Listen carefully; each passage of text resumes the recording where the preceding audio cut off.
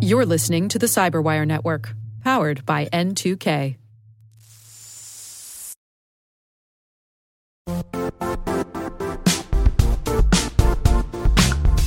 And now, a word from our sponsor, Zscaler, the leader in cloud security.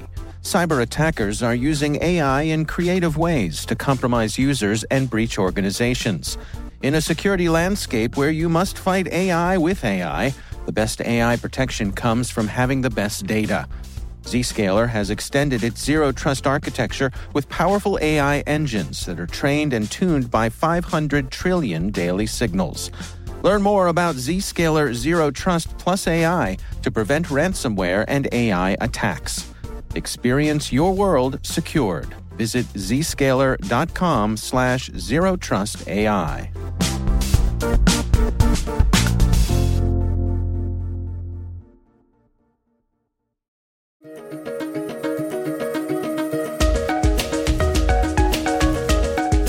Hello, everyone, and welcome to the CyberWire's Research Saturday. I'm Dave Bittner, and this is our weekly conversation with researchers and analysts tracking down threats and vulnerabilities, solving some of the hard problems of protecting ourselves in a rapidly evolving cyberspace. Thanks for joining us.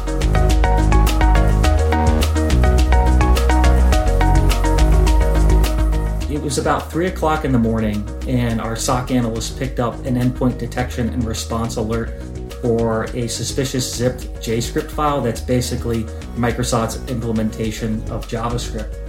That's John Hensinski. He's Director of Global Operations at Expel. The research we're discussing today is titled Expel SOC Stops Ransomware Attack Aimed at WordPress CMS via Drive-By Download Disguised as Google Chrome Update.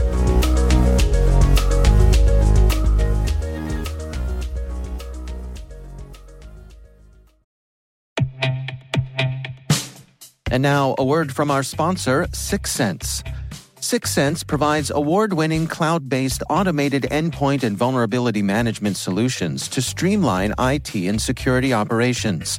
With its advanced platform, businesses gain complete visibility and control over their infrastructure, reducing IT and security risks and optimizing operational efficiency. With Syxsense, you'll get real-time alerts, risk-based vulnerability prioritization and remediations, and an intuitive automation and orchestration engine so you can focus on your core business goals, confident in the knowledge that your enterprise is secure, compliant, and running smoothly. To learn why enterprises choose Syxsense, visit syxsense.com.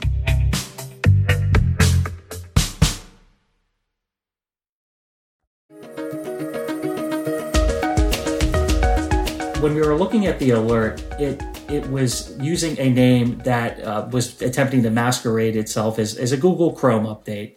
And when we were looking at the alert, something just didn't feel right, because the thought that we had is, hey, Google Chrome updates don't typically come down in this fashion. Why is an employee attempting to kind of manually install these if they are legitimate updates? And then what we noticed was the endpoint detection and response tool was actually blocking execution of that malicious JScript file. So we thought to ourselves, hey, we better investigate how this ended up on the host in question.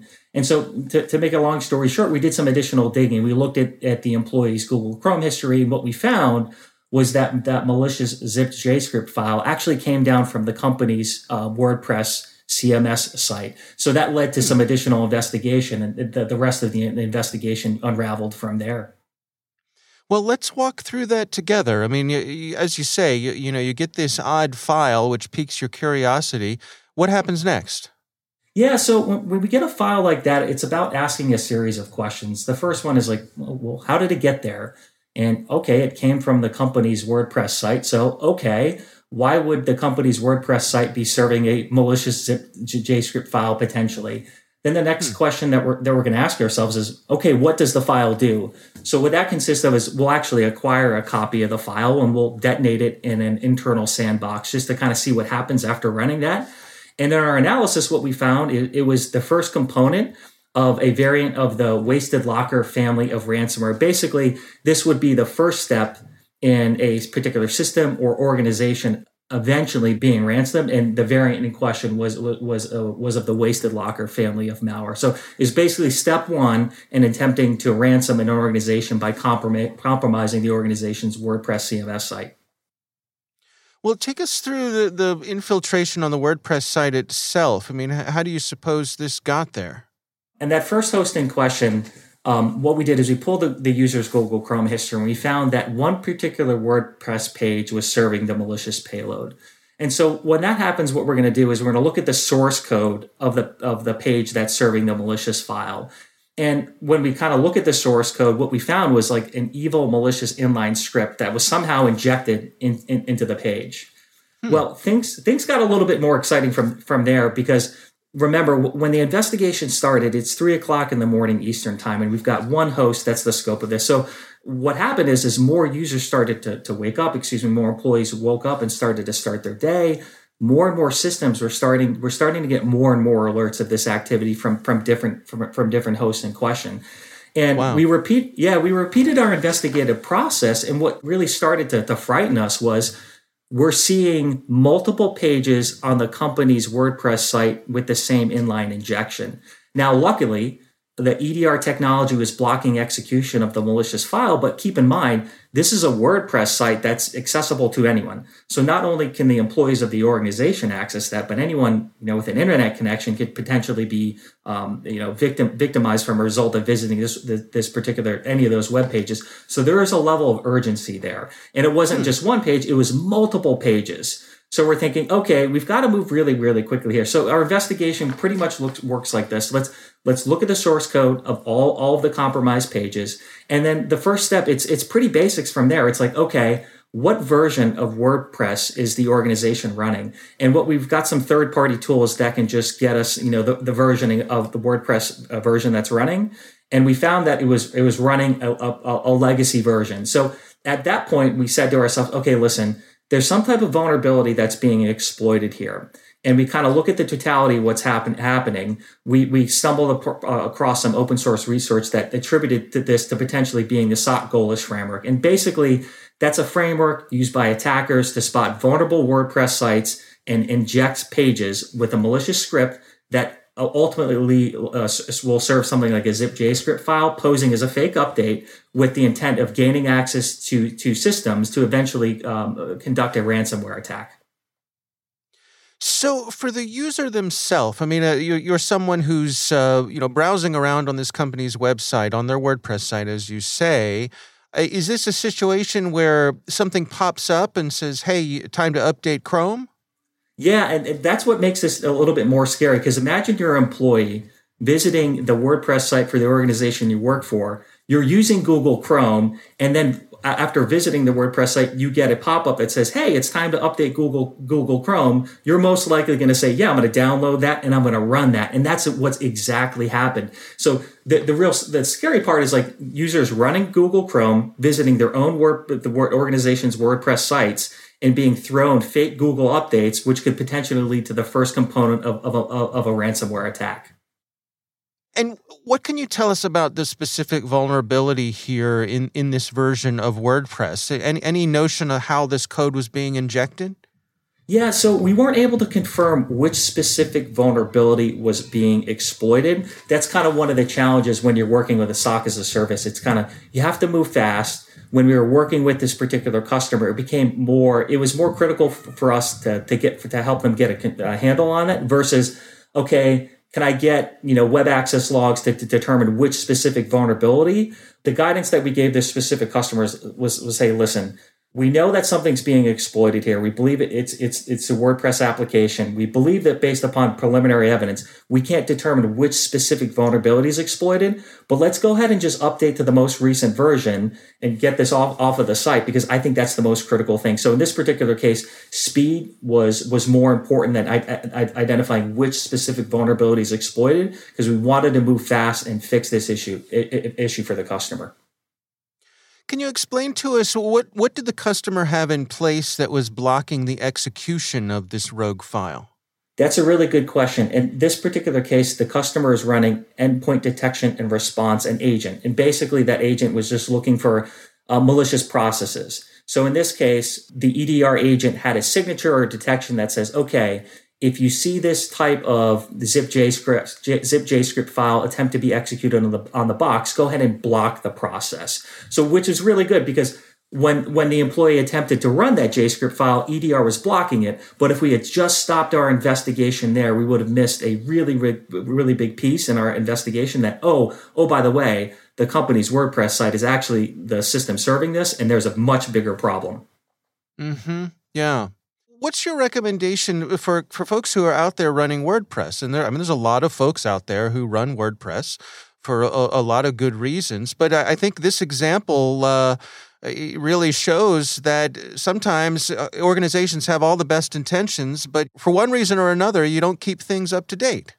Yeah, absolutely. So before I jump into WordPress, I'll provide your listeners some context. Like, we do respond to a lot of incidents where a public-facing web application or server is exploited, but oftentimes it's using an older vulnerability, meaning that vulnerability is 1, 2, maybe even 3 years old at times. Now, that's not to say we're not responding to incidents where it's a 0-day or 1-day, but more often than not, we're responding to internet-facing systems where an older vulnerability was exploited to get remote code execution on the box. But to talk about WordPress specifically, WordPress security and its ecosystem has improved over the years, but it's still an attack vector. Obviously, keeping up to date on patches is key, but a couple other things that folks can consider is run trusted and well-known WordPress plugins. What I mean by that is don't just look at the plugin, look at the vendor that's developing the plugin. Consider executing a third-party assessment against the vendor that's actually producing the WordPress plugin that you want to run. And there's also really good WordPress hardening guides or or even WordPress security plugins that might be right for particular organizations as well. I think the other things to consider is, MFA everything and all users. Like if you have folks that are authenticating into the WordPress admin panel, make sure you're using multi-factor authentication. And then finally, this is a really good recommendation. Consider running an IR tabletop exercise where the initial entry point is your WordPress site. Why I think that's so key is more often than not, your WordPress site is going to be managed by a third party. So really, even asking the question, hey, our WordPress site was just compromised. Who do we contact? How quickly do they have to get back to us? If we needed to, shut down the application or shut down and kind of retain a copy of the data, how does that even work? And I think, a really effective security program would ask that what if question. And by asking that what if question, you develop the muscle memory to say, I know exactly who we have to call, and I know exactly how quickly they're going to get back to us. So by asking that question through an IR tabletop exercise, you'll be more prepared in the event that you do experience an incident from a WordPress site attack. It strikes me that because of this organization's foresight to have a system in place to be able to scan files as they were, coming to their users' endpoints, they were able to mitigate this. And so, that in itself is a happy ending. I imagine for some of the folks who might have visited their site, they might not have been that lucky. And I suppose the organization, it seems to me, correct me if I'm wrong, they were unaware that they were serving up this potentially malicious information from their own site. Is this the sort of thing where some sort of behavioral monitoring could have helped along the way, that they could have been saying, wait a minute, we sure are serving up a lot of executables here from our WordPress site. What's that about? You follow my line of thinking? No, I do. So I'll kind of answer that with 2 key points. We knew EDR for the organization was blocking the zip JScript file now. We needed to move really quickly because what if they changed the payload that was being served or changed the file that was being served to employees and suddenly EDR was no longer blocking it? But you're absolutely right. The other component of that is we wanted to move really, really quickly because you're right. There are potential folks visiting that site that we don't have visibility into that were being served that file.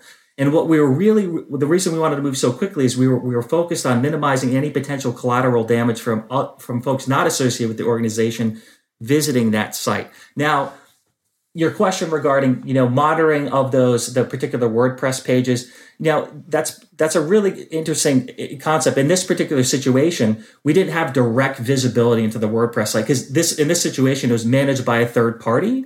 So if you do have direct access to your, WordPress site, monitoring for changes for those pages might be one more to explore. But I guess the best guidance I give it is follow the recommendations that we've outlined in terms of, staying up to date, running trusted plugins, following a hardening guide, MFA everything in all users, and then run that IR tabletop exercise. And that's probably going to be your best way to prevent, an attack on your WordPress site. I mean, in the aftermath of this event itself, which, for the organization sounds like they were able to escape with minimal impact here. Were there any changes made to their own policies? Was it a bit of a wake-up call for them? Yeah, so obviously we're running the most up-to-date version of WordPress today, and we've confirmed that, and they'll update their patching procedure relative to their WordPress applications. And that this organization is also going to explore implementing or updating, their content security policies, which basically says, what JavaScript can run on my particular web applications. So that's one of the things I love about working as a SOC as a service is we use these incidents to help organizations improve their security strategy and their security posture. So this is a good wake-up call and say, hey, we've got to keep our WordPress sites up to date. We're going to explore our content security policies and kind of consider some other strategic changes. And I really hope they didn't have to run an IR tabletop because we got to run that with them. But, consider running additional IR tabletops for some other scenarios is also up for consideration as well.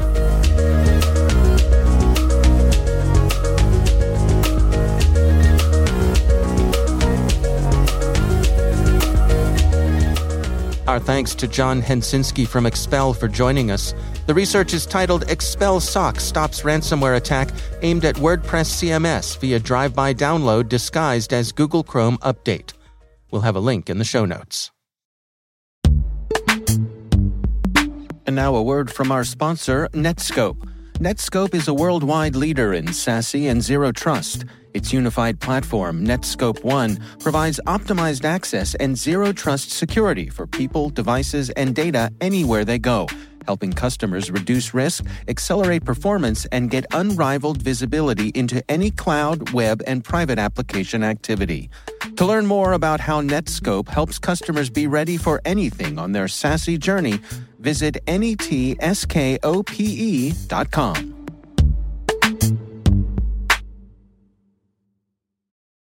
The CyberWire Research Saturday is proudly produced in Maryland out of the startup studios of Data Tribe, where they're co-building the next generation of cybersecurity teams and technologies.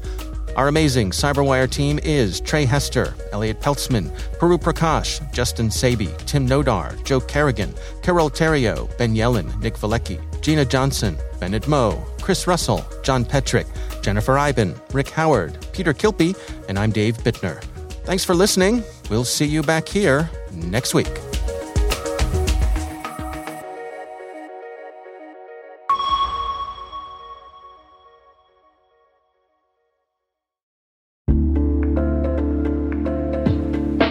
Hi, everybody. It's Maria Varmazes here, your host over at T-Minus Space Daily, and sometimes a guest on Hacking Humans, too. We here at N2K CyberWire work hard to bring you concise, intelligence-driven news and commentary, and we'd like to know how we're doing. Please take a few minutes to complete our audience survey and share your feedback to help us continue to grow and meet your needs. Visit cyberwire.com/survey. That's cyberwire.com/survey to get started. Thanks so much for your input as we reach for the stars. It means the universe to us.